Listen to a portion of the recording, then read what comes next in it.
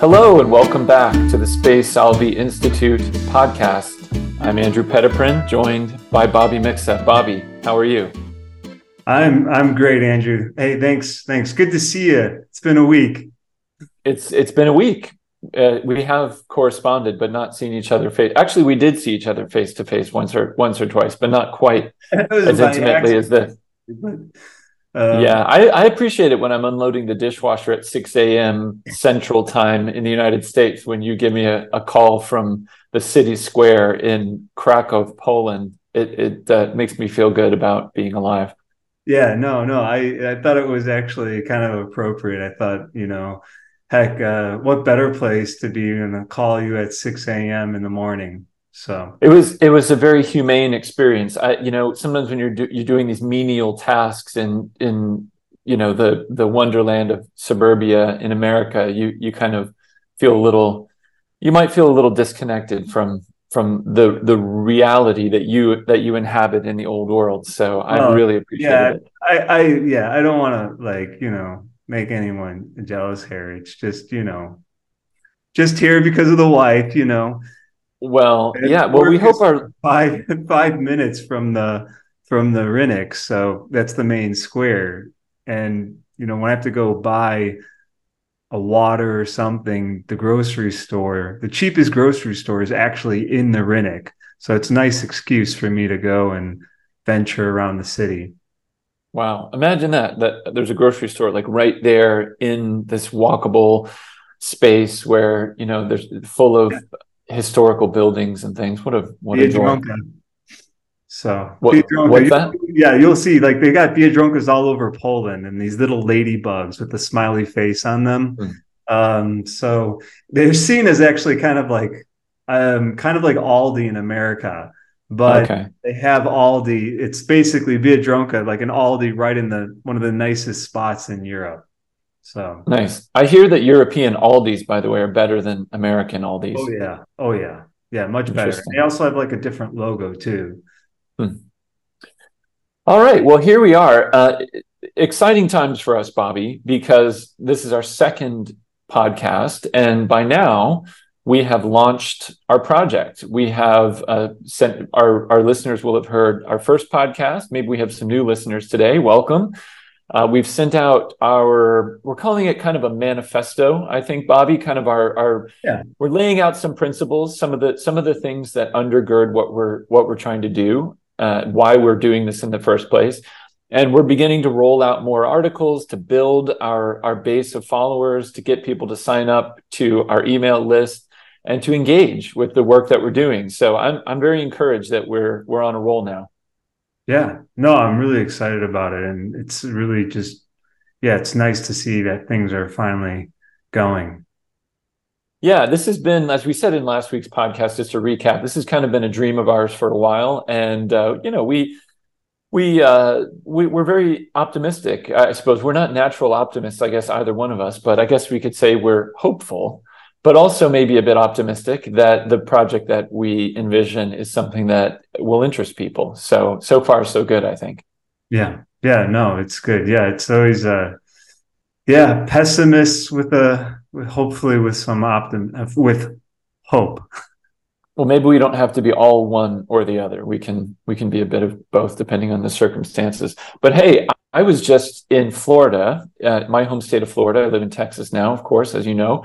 But I was invited to come speak at a parish in Florida. I know the priest at this big kind of suburban parish in Orlando, Florida. So I was just there yesterday and the day before, and I spoke to these people.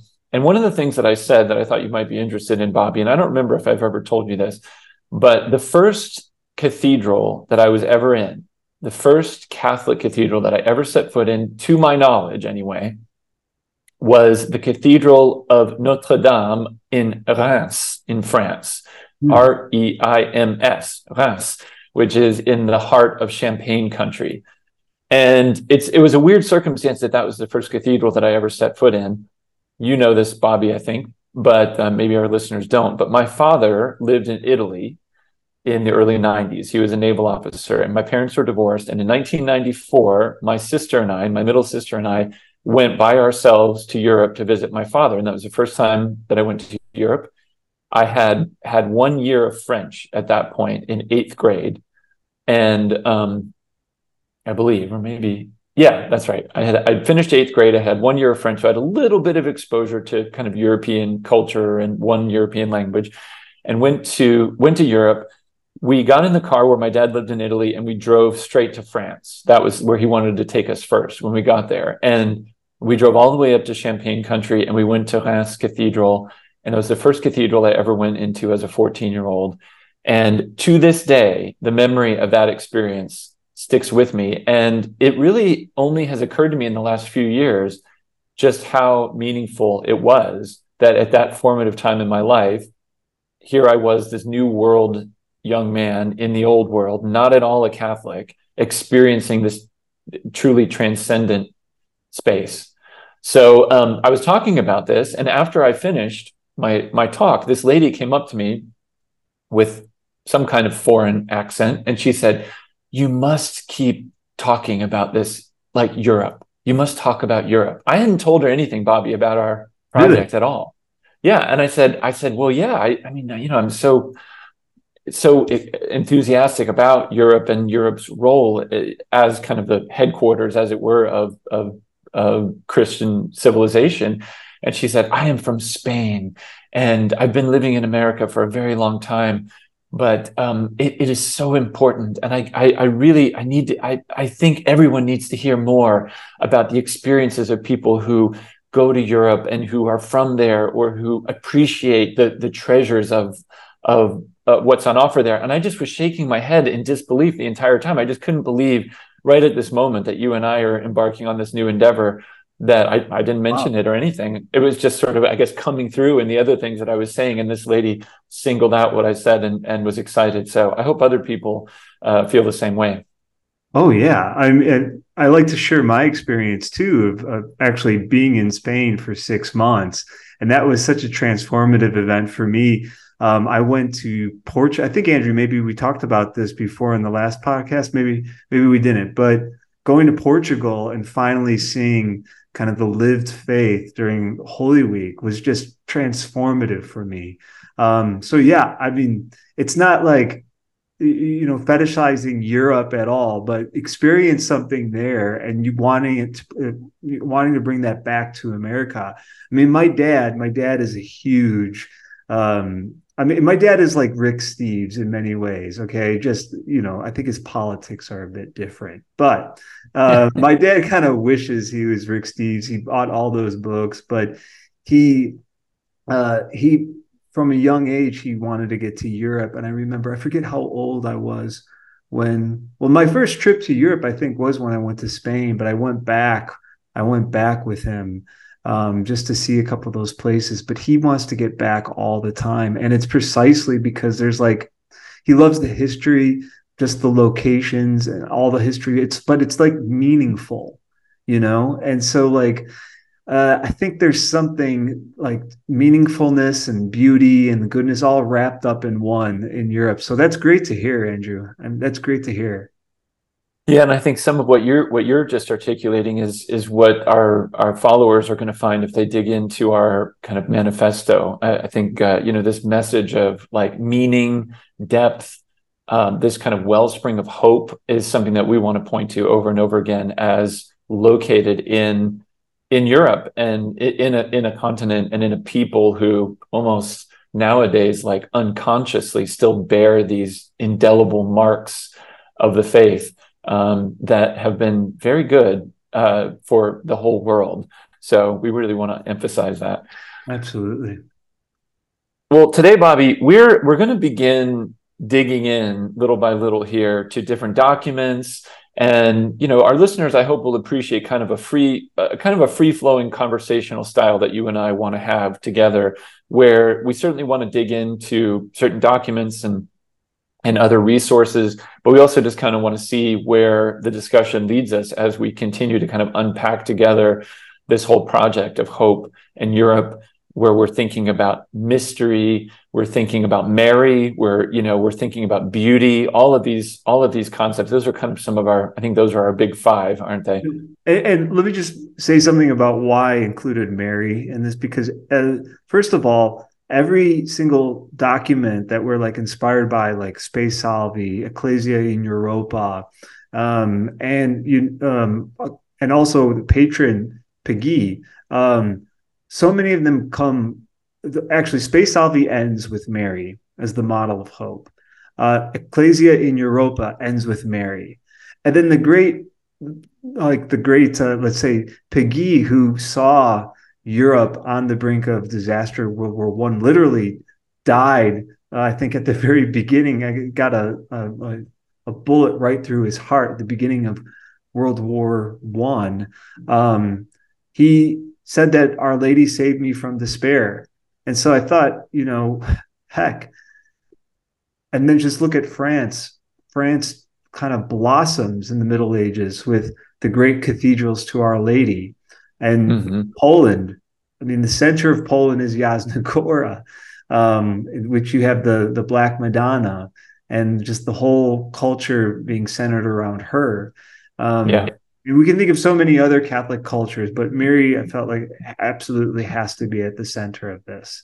Isn't it interesting too, Bobby? I've been thinking about this a little bit lately. I know probably you have already for a long time, but it occurred to me this past summer when there was a big pilgrimage in France, and right now I just saw in the news, it's mid-October as we record this. It's the pilgrimage time to Fatima, and there's like humongous crowds, huge crowds.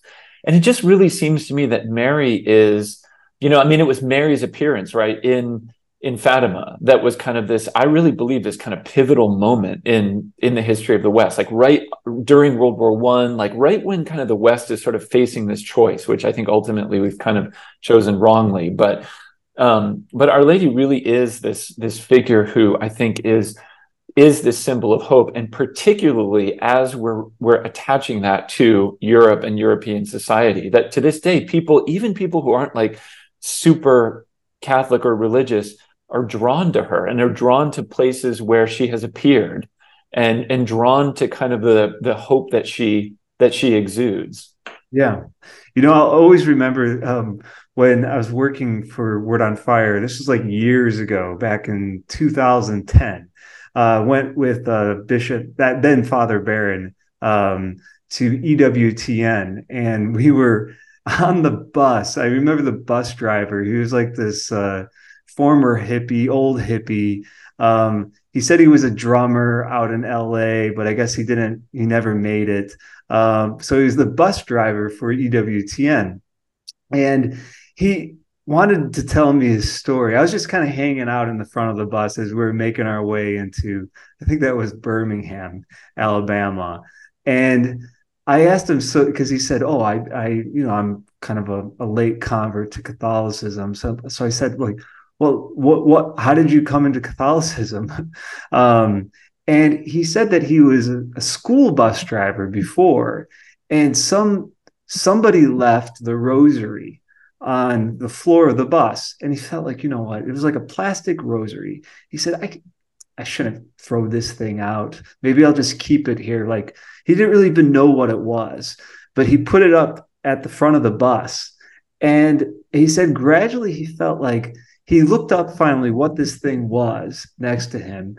And he felt like there's I guess he was going through some struggle in his life. And he felt that rosary and then Mary was having some kind of effect on him. And then he eventually came into full communion with the Catholic Church. I think he had probably like a Baptist background, but it was like all about Mary for this guy. Mm-hmm. And so I always keep that in mind. But yeah, Mary has that impact on people. I think she's a wonderful way into the church for so many people. I've heard that story from so many people too. And I think she's a real figure to reinvigorate the church also. So yeah, it's no accident, as you say, that she appears in some of these documents that are going to be Yeah. real guiding lights for us in our project. particularly some of the work of Pope Benedict, well, St. John Paul II and Pope Benedict XVI. And on that note, we're going to talk about one of Pope Benedict XVI's, I guess it's actually a talk or a speech, Yeah. more than a document per se, but it is his meeting with artists, which was an address that Pope Benedict XVI gave at the Sistine Chapel on November 21st, 2009. I think this talk is just fantastic, Yeah. and I really want to recommend it to everybody. So let's dig into it, Bobby. You're the one who Yeah. suggested that we look at this today. What was on your mind when you pitched it to Well, me and thought we ought to talk about it? well, in all honesty, I mean, I've always known about the letter of to artists by Saint John Paul II. That was written like 10 years before this meeting with artists, and so I thought Pope Benedict has to have something on beauty or some talk that he gave to artists. So I literally just Googled.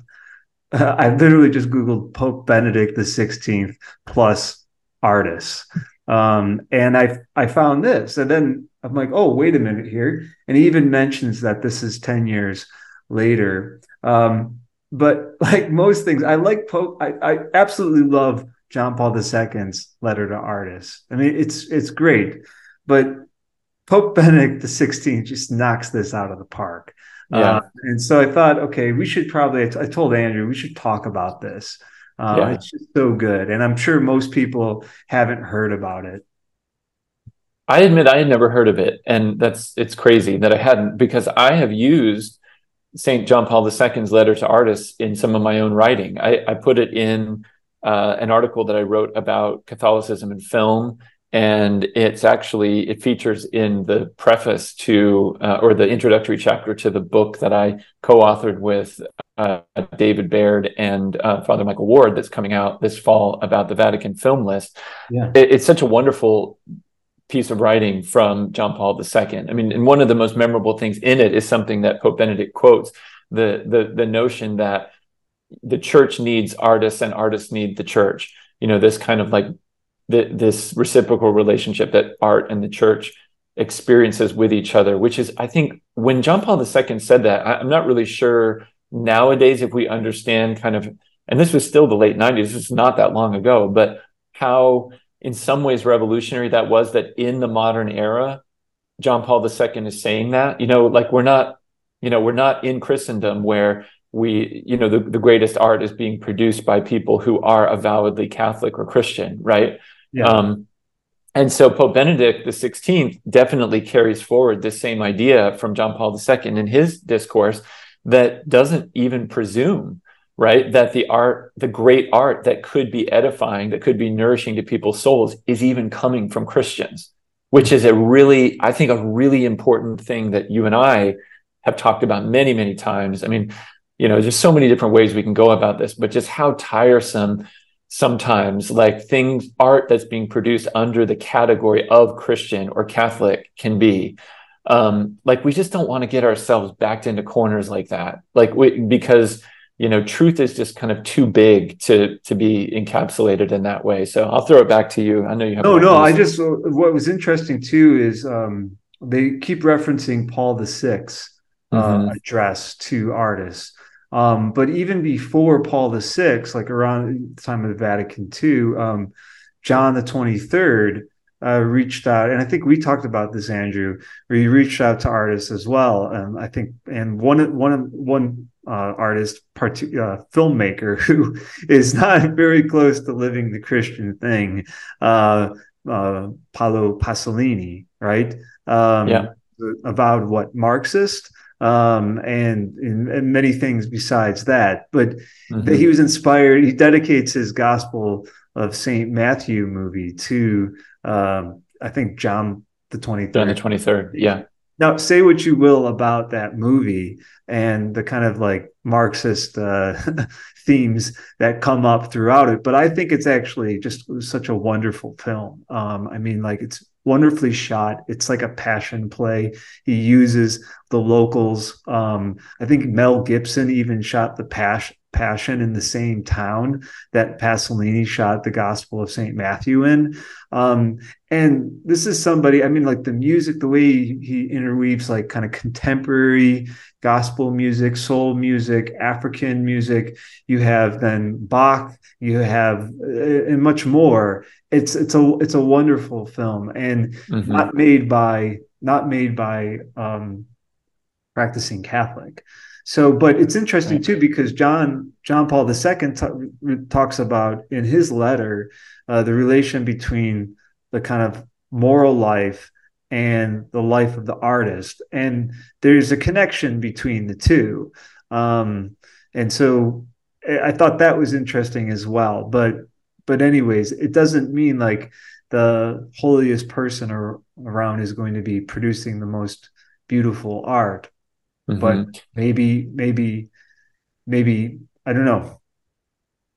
Yeah, and well, so many different ways to go. Maybe here's a place that might be interesting to both of us. I love the part in this discourse where Pope Benedict XVI says, "An essential function of genuine beauty, as emphasized by Plato." Plato Mm-hmm. is going to be a major figure for us as well, of course, but emphasized by Plato is that it gives man a healthy shock. It draws him out of himself and reawakens him. That I think is a really important point. That one of the things that we're very concerned with is just the kind of de facto atheism, or the kind of de facto godlessness, or just the kind of living amid various kind of quasi comfort, living busy lives that kind of keep us just kind of keep everything kind of flattened out, and in a strange way leaves no room for God, even though we're actually all kind of bored. Mm-hmm. Um, but art, truly beautiful things, whether they are avowedly, meant to edify or not, can serve this function, this shock function, this wake up call function Yeah, that is very good for the soul. yeah, it's You know, truly erotic. yeah. I mean, Mm, in the terms of like ecstatic, it brings you outside of yourself. yeah. I've had this concern for some time. I remember there was a while ago, there was a commentator, a Catholic commentator, who, this comes up from time to time, who wants to affirm the importance of art, but also kind of wants to be sure that things kind of, that you categorize things the right way, that you're careful about, oh, now that's valuable, but it has some objectionable content, and all that kind of thing. And I have to admit, for the most part, I'm not really that interested in that way of approaching art. I certainly think that there are things that we ought to avoid. There's no doubt about it. But here's the funny thing is, like, there's so much stuff that we encounter that we, whether we're trying to avoid it or not, that is going to get stuck in our heads and is going to have an effect on us. And so the question is not so much like it's not always what to avoid, but rather like what to do with it once you've encountered it. Mhm. And so for my money, um I think I think your example of Pasolini was really good, and there are just so many others besides. I mean, you know how much I admire, for example, a filmmaker like Lars von Trier, who has made some like truly appalling things, and who is actually a Catholic, but who now I think doesn't really identify in that way or whatever. But for my money, I mean, even with disturbing content, and not all of his films, but even with disturbing content, I mean, that does so much more for my soul than most things that are on offer. Do you think there's like some depth there that is somewhat missing in some of the films that are maybe more explicitly um, Catholic or Totally. yeah. Yeah, I mean, or certainly just like what's available in the mainstream. And Mhm. take someone like Ingmar Bergman, whose father was a Lutheran pastor, and he's called himself an atheist. But I mean, every single one of his films basically has something to do with the big questions and the deep things, the mysteries. Yeah. So, I mean, I would recommend pretty much any of it. Maybe not Cries and Whispers, but just about any of his other movies, I would recommend. So I don't know, going off on a tangent there. There's so much more to talk about Benedict XVI document, but as a film guy, that sort of thing definitely pops into my mind. Well, yeah. I mean, Andrew, you're reading Tarkovsky's diaries right now, and Yeah. I mean, it's just I think that really, really, really good filmmaking. I mean, it kind of teaches one like how to look, how to contemplate. And most of these artists, I like a lot of them just have an eye. I mean, their eye for beauty inevitably leads you into some form of transcendence. It inevitably leads you to God ultimately. It's like, and even when they show something that's grotesque on the film, you kind of see it as just that. I mean, or Hmm. even something that may be like in a film that is like objectifying another, that you could be like, oh my God, how dare they show this scene. You kind of see it for what it is. Yeah. And I mean, I'm trying to think of an example here. uh Well, you remember in The Great Beauty, Paolo Sorrentino's movie, that the way that he plays with the concept of beauty is really, really interesting in there, right? So it begins with this party with all of these like fancy, glamorous people, and Jep lives in this like beautiful apartment overlooking the Colosseum, and he lives this like very fancy life, but he's like his soul is very ugly, you know? well, And remember how ultimately, everybody's jumping in the background and then it just yeah, goes down and he's just there and just having some kind of, mystical experience on the dance floor. uh, yeah, it's like time stops or something. Yeah. yeah. But then ultimately in the movie, he is contrasted to some degree, or his life is contrasted with that like really kind of deformed old nun who like climbs up the steps, Yeah, and looks I at mean, the crucified Christ when what his great epiphany of beauty is. yeah, But there is something beautiful like yeah, about what he experienced as well. I mean, so absolutely. yeah. So I mean, All of our listeners should go and watch that movie. In fact, and shameless promotion, but I made a video when we were still at Word on Fire, uh, commenting on that film, along with Life is Beautiful by Roberto Benigni and Stealing Beauty by Bertolucci. So three there's Italians. something about the Italians. I mean, the Hmm. Italians just have an eye. Um, Yeah. forget the name of the film critic, but I think I heard rumors that uh, Tarantino is making a movie about this female film critic who was popular in the '70s, and Mm. I forget her name, but she got in like the big trouble because she liked the Last Tango, and she also was a huge fan of, I forget what else, but she loved Brian De Palma, Martin Scorsese, um, but she said that the Italians just have this eye for beauty. She's like, Hmm. it must be in the blood or something. Um, and you just Yeah. mentioned all these great Italian filmmakers.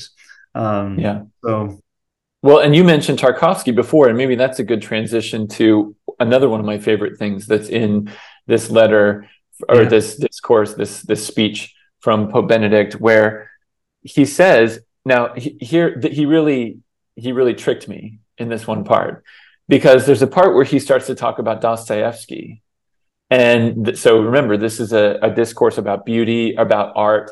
So I thought for sure he's going to give the famous quote yeah, I was about, looking for beauty that will save too. the world, right? Yeah, Beauty will save the world. That we hear that all the time. Like everybody loves to roll that out, and for good reason, right? yeah, yeah. But this part, this is actually what Pope Benedict is interested in. He quotes Dostoevsky, who did not that quote, but who said this: "Man can live without science, he can live without bread, but without beauty he could no longer live, because there would be no longer anything to do in the world.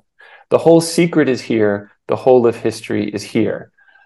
Now, when I read that, I mean, what an awesome kind of, what an indictment of the logic of the modern material world. Yeah. It's kind of a total inversion of the whole like what's it called? I always forget. Maslow's hierarchy, is that what it's called? Yeah. Where kind of you have to like ascend to something like the appreciation of art. Like you got to be sure, first of all, you got enough to eat, make sure you got some people in your life who are nice to you, maybe you got a roof, some kind of modest shelter over your head, whatever. And then, then eventually you build your way up to like, oh, go to an art museum and take in the finer things. And Dostoevsky is saying the opposite. He's like, you can live without science. I mean, what a great. This is like the inversion too of Marxism, right? Yeah. I Yeah. mean, it's because it's assuming that like, okay, well, we got to have all these other things met, and then you'll have possibly some kind of art, which is really just propaganda for for Marxism. But Right. yeah, no. What Andrew? What do you think he means by the whole of history is here? Yeah. But I also don't like know. there would no longer be anything to do to the because there Yeah. was To do no to the longer world. Yeah. due to the world. Um, Hmm. yeah, it's like everything and beauty is guiding every single action that we take. I mean, I there's this one book that I was reading, I think by Jonathan Lears, I think it's called The Radical Hope. Um, and it's about I believe it's the Crow Indians. But the guy talks about what ends up happening when they stop the rituals or when they actually stop buffalo hunting, I believe it is.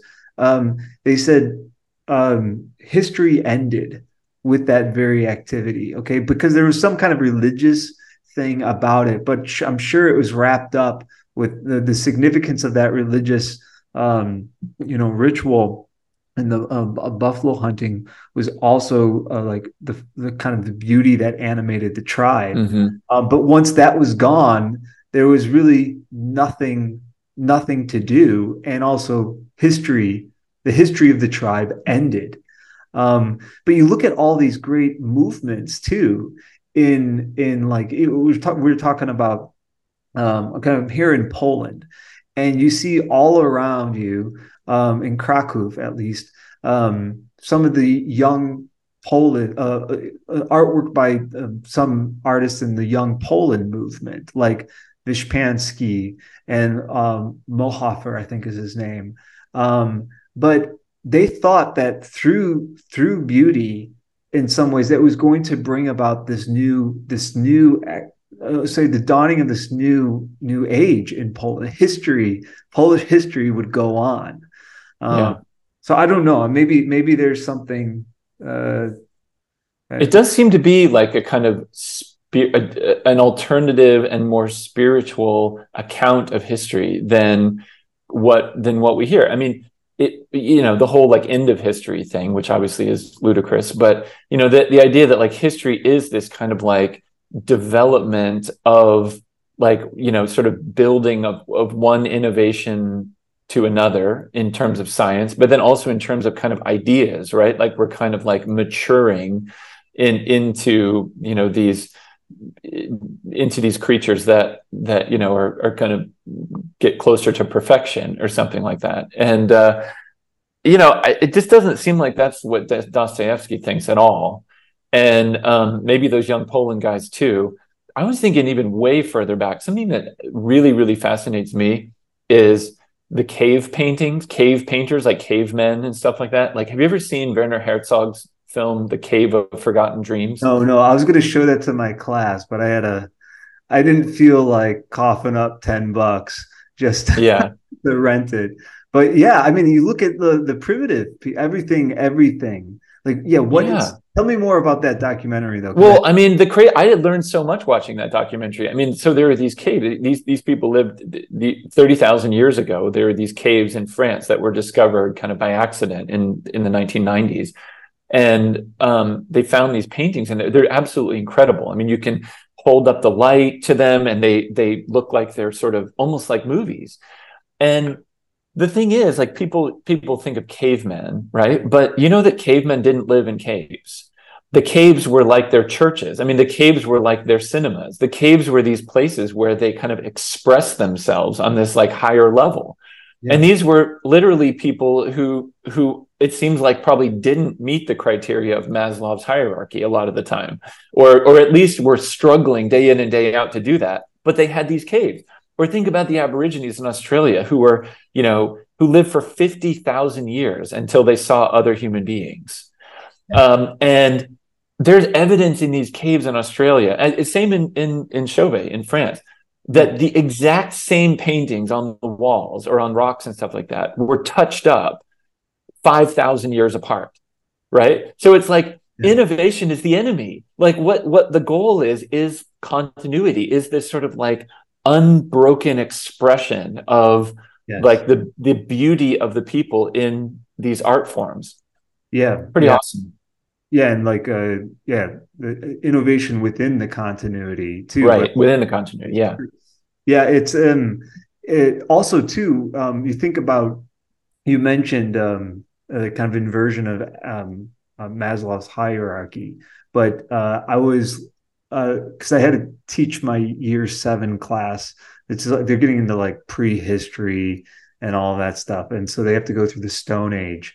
But one of the first temples that was like recently, I think in the 90s, discovered in Turkey. Um, People were assuming that religion only developed after you had like the development of agriculture, and so you wouldn't have these complex religions and all this stuff until you had that. But then they found in Turkey, and I just can't pronounce the name of the temple that they discovered, but it threw that completely off because this was dated way before the invention of like agriculture and people actually settling in something like a little village or something like that. And but yet they found this like beautiful display of like the all of the, it's kind of like Stonehenge, but it has like all these depictions of the animals, and it's not just like they just like to draw animals, but there was a religious significance to it, and people Yeah. would literally go on pilgrimage like from all over to this temple and to partake in this ritual, which was a beautiful event. Yeah, it does seem like, maybe in the terminology of Luigi Giussani, like the religious sense seems to be kind of the primary thing. And attached to it always is this sort of this innate like need to create and to find beauty, Yeah. which is maybe a good transition to the way we should spend the rest of our time, which is how does all of this relate to hope, which I think is just a wonderful move that Pope Benedict makes in the document. Maybe you want to take it from there. Yeah, actually, a little bit further down in that same paragraph, in which he mentions Dostoevsky, he says, "Beauty pulls us up short, but in so doing, it reminds us of our final destiny. It sets us back on our path, fills us with new hope, gives us the courage to live to the full the unique gift of life." Yeah. So I, I, Can I, we back up one sentence though, and just yeah, I think we really ought to flag this. He quotes the painter Georges Braque as well, George Braque, who says, "Art is meant to disturb, science reassures." What a line! I mean, like we live in this world that just wants reassurance. Like, what does the data say? You know, and artists are like not interested in that, not interested. And I think the hope part is attached to that rather than the reassurance, which is so funny, right? Because I think people think if we just know the information, then we can plan, then we can be safe, all these kinds of things. And I think Christian hope is really something totally different. well, how is that connected to? Because the beauty, like the beautiful moment, is like, behold the man, uh, Yeah. this disfigured like savior, and then upon the cross is like, you truly have the unveiling of even the unveiling of the even the temple like curtain is tears in two, and it's almost as if the divine glory then pours itself out into the world. Literally, his body is open and outpours, blood and water. But that moment, that kind of act of torture, I mean, the guy being tortured to death is truly one that disturbs, but also at the same time, the most beautiful. Yeah. Yeah. Absolutely. Um, yeah. What else? I'm okay. So building on that, then we have all this art that is, not related to religious subjects. We have lots of art that is like there. How many depictions have there been in the history of art since the crucifixion of the crucifixion? Right. I mean, one of the most maybe universally acknowledged most beautiful pieces of art ever created would be Michelangelo's Pietà, which is a woman holding her dead son. Yeah. Like what a bizarre thing that is what we consider to be the highest expression of beauty, but it is. Yeah. Um, You can't separate the two. What was that Goethe line about the cross and the rose? Um, I can't remember it. I mean, Bishop Barron has mentioned it a couple mhm. times, but as if I don't know if he saw the mixture of the two as Yeah, just abhorrent. But yeah, it's interesting too that, like, these, the beauty that is superficial, that, he goes on and says, beauty that is thrust upon us is illusory and deceitful, superficial and blinding, leaving the onlooker dazed. But, you know, when you see people at prayer, they're oftentimes before the cross.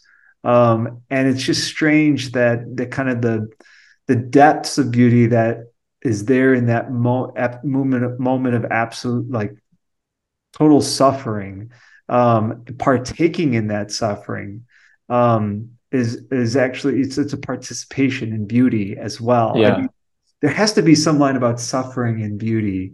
Like, to suffer is to actually be the one who can actually take in the beautiful.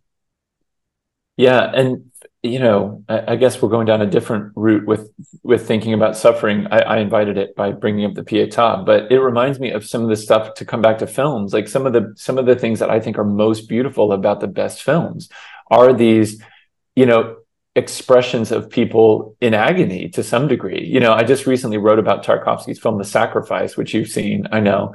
Yeah. And the whole thing is this: the worst case scenario comes to the world in some kind of nuclear holocaust or something, and this man who's been an artist, an actor, a critic, not a man of faith, he is driven to his knees in prayer, and he prays to the God. He prays to God for people who don't know him because they haven't suffered enough. Like that's sort of like his way of like speaking to this God that he's been far from. He's suffering and prays for people who don't know him because they haven't suffered as well. Um, I don't know. In the time that remains, so he ends with Pope Benedict ends with this encouragement to artists, whether they happen to be Christians or not. He says, through your art, you yourselves are to be heralds and witnesses of hope for humanity. How do you read that? Like, so we're talking about all these different people, artists as heralds and witnesses of hope for humanity. Well, I mean, maybe connecting it to Dostoevsky's line about, because there was, um, but without hope he could no longer live, because there would be no longer, there would no longer be anything to do to the world. It Mm-hmm. just it seems to me that, like, humans, humans need beauty. Is almost like, the if you want to say it, the absolute, the point to which we're all, like, making our way, right? Yeah. And not to get too platonic here, No, but go ahead. it just seems to me like, when humans, like sharks, I mean, I don't know if this is true about sharks, but I've heard that they stop swimming, I mean, they just die. Is that true or is that not I true? don't, that's one of those things. It's good whether they do or not. We need the metaphor. So we'll Let's say just it. say, like, Yeah. okay, we've got these wings that are making, which we're supposed to soar towards beauty. But if we're not flapping the wings, then we just, as humans, we just die. And so, Hmm. inevitably, we have to have this.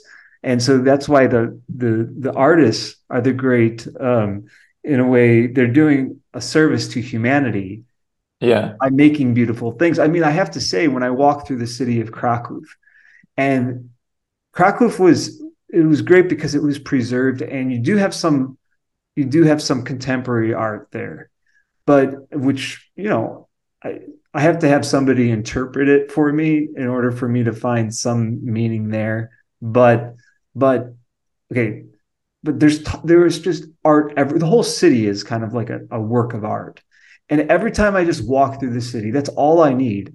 I feel so infused, and like I mean, it just seems to me like, how can one and I see people who look a little bit depressed in the city, but I'm thinking, how look at all this beauty all around you. How could you possibly be depressed?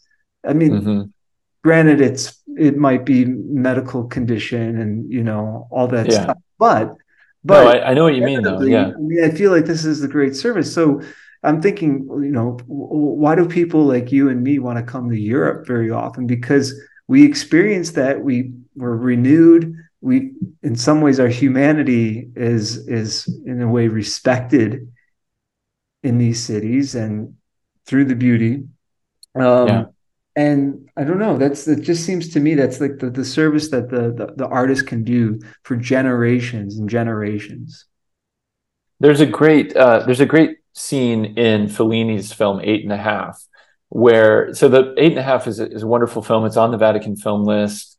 I've written about it, but it's a weird movie, and it doesn't make perfect sense to everybody who watches it. But there's this great part. So the movie is about this director who's trying to make this film. He's this famous director, but he's sort of pretending like he's ready to make this movie because he's got backers and he's got actors cast and all this stuff, but he doesn't really have a script. He doesn't really know what movie it is that he's going to make. And so he's at this party and someone says to him, "Oh, what are you working on now? Another film without hope, probably." Like as if these artists just, don't, they just sort of are all self-indulgent and, whatever. But it's like, it's a kind of an indictment for him, like as a filmmaker who is he's actually trying eventually to make an anti-Catholic film, and it turns out to be impossible. You will always end up making a pro-Catholic film if you try to make an anti-Catholic film. At least this seems to be what Fellini is saying. But more importantly, in a sense, like you can't produce a good piece of art that's without hope. You kind of just can't do it. And so this is like the dilemma that the director is in Eight and a Half. And I think, that's coming through in this like encouragement that Pope Benedict is offering to artists here too. Like, I mean, that's your task, artists. Like, that's kind of what you do.